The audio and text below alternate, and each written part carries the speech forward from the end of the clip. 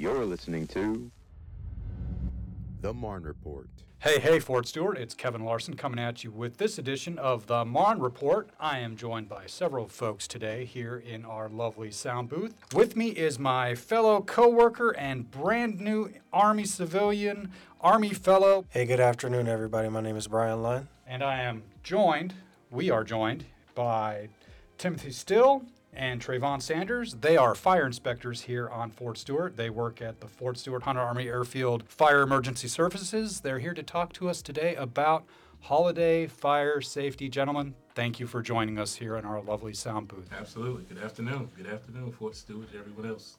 So let's kick things off with, obviously, holiday season. It's a busy time of year for everybody, shopping, whatnot, cooking, all the things that go with holidays. How busy is it for you guys, the firefighters, firemen and women out there, keeping us safe from the hot stuff? Well, the truth is it does get busier, and it's honestly a lot of times not even for what you think it is. It's kids are out of school and kids get bored. I know last year we had a problem with kids starting fires. Subdivisions out here in Fort Stewart. So it's really, I guess, it could be the holidays keep us busy, plus kids getting bored keep us busy. Wow. So anything to add to that, Mr. Sanders, about kids being bored? Yeah, open area fires. We've had situations where the housing areas, the kids go out in the woods and they just say, well, we're going to make a campfire. And they find all kind of stuff, and it's not a great idea, but they don't understand the mechanics of fire. It's dry, it's going to burn. And then we get the calls. So trying to keep the kids engaged through the holidays and many activities they have going on around base. Exercise your rights being on base, because there's a lot going on. MWR, they have a large amount of programs to keep the kids busy. So, yeah. So, kids, if you're listening, redirect your firebug energies to something constructive, like going to a tree lighting hosted by our MWR folks and other fun events in and around the communities. So, it is the holiday season. I myself, I have gone to the way of the artificial tree.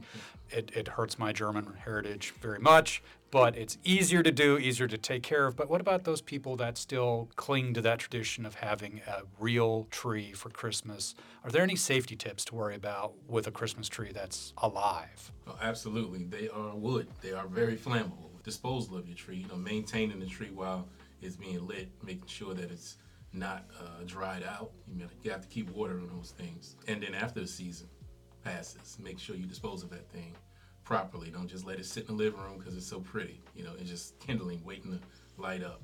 Yeah, and to go along with that, do you know if there's any safety tips you can give us as far as kitchen, pets, children for this holiday season as well? First off, we always like to stress it. It is the holidays, but if you're going to drink, probably shouldn't be cooking. I know that's a hard thing to throw out there, and probably nobody's going to listen. So we just move on from that and say, if you're doing any type of cooking in that kitchen, try not to leave the kitchen. But if you're doing simmering or any type of, roasting or anything, just sometimes it's good we have all these smartphones. We can set up timers and just kind of remind us, hey, we got something going on in the kitchen.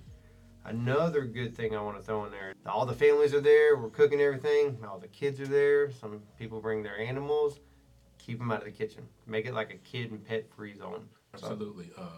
Reason is trip hazards. Pets, they love on you, so they want to be where you are. So just be mindful of carrying pots. We don't want anything to get on the kids or the pets. And then you got to think about the possible pans on fire. Stovetop fires. You got to think about curtains that are around the stoves, the countertops, and things that are on the countertops. You got to think about how to put that fire out. Easiest way is not throwing water on it. It's just covering it up with a pot lid, Covering it up with a pot lid. You take the air away from it, and that'll, consume the fire. If the oven, there's a fire in the oven, close the oven, cut the power.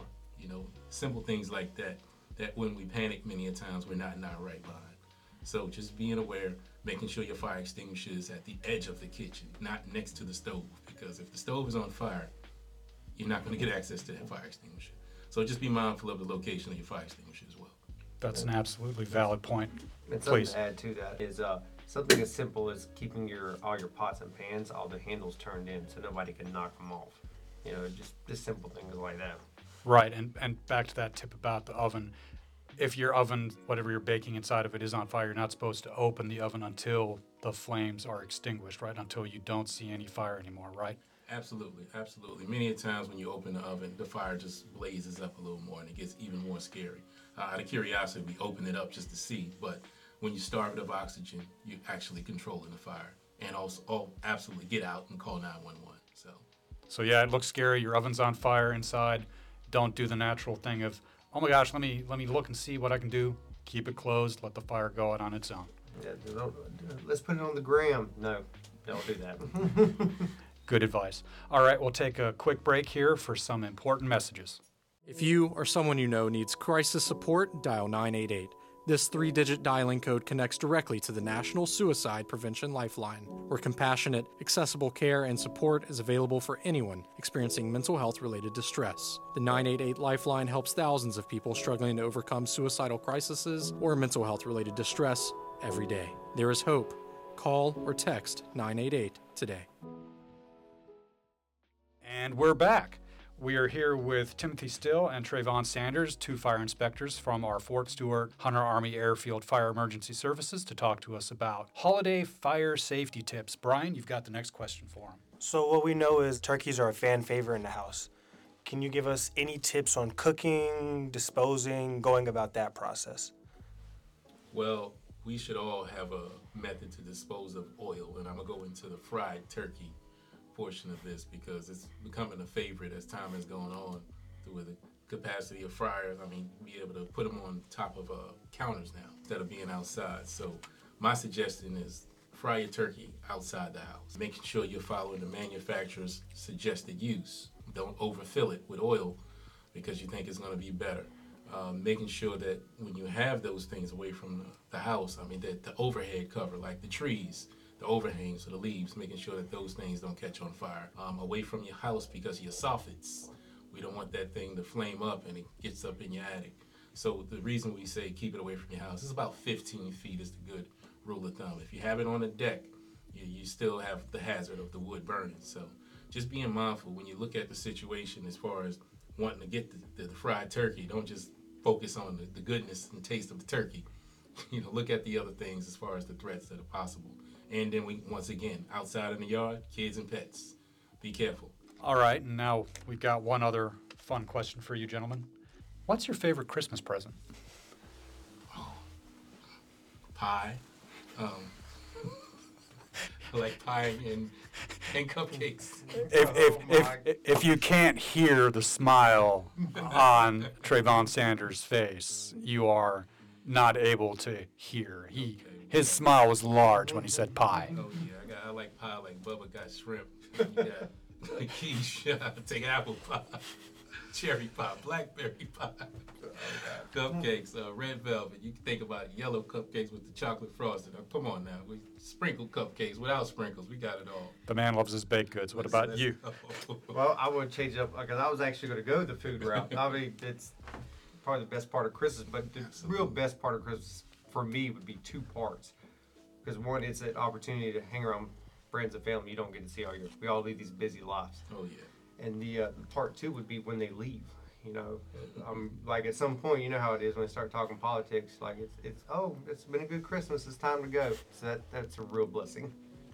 Absolutely. Brian, you want to close us out with the final question? Yes, thank you guys for your time. I would just say, is there anything else you would like to add to help people out during this time, whether it's safety tip, rule of thumb, just anything we haven't spoke on today? Yeah, it's in reference to all of those people out there who don't think that Santa's real. And I happen to know that there's someone on base who has a specific special relationship with Santa Claus. Colonel Austin, Garrison Commander, knows Santa Claus personally. So please, when you see him, tell him what you want for Christmas. He'll get the message to Santa for you. I mean, literally the fastest. Find out where he is, get a hold of him. Literally, he has a straight connection to Santa. I feel like we're on the wrong end of a prank here, but it's part of the holiday season. We'll let it go. So, gentlemen, thanks for joining me and Brian here on our Marne Report podcast. I'm Kevin Larson. And I'm Brian Lunn. And thanks for listening, and we'll catch you guys on the flip side. All right, Fort Stewart.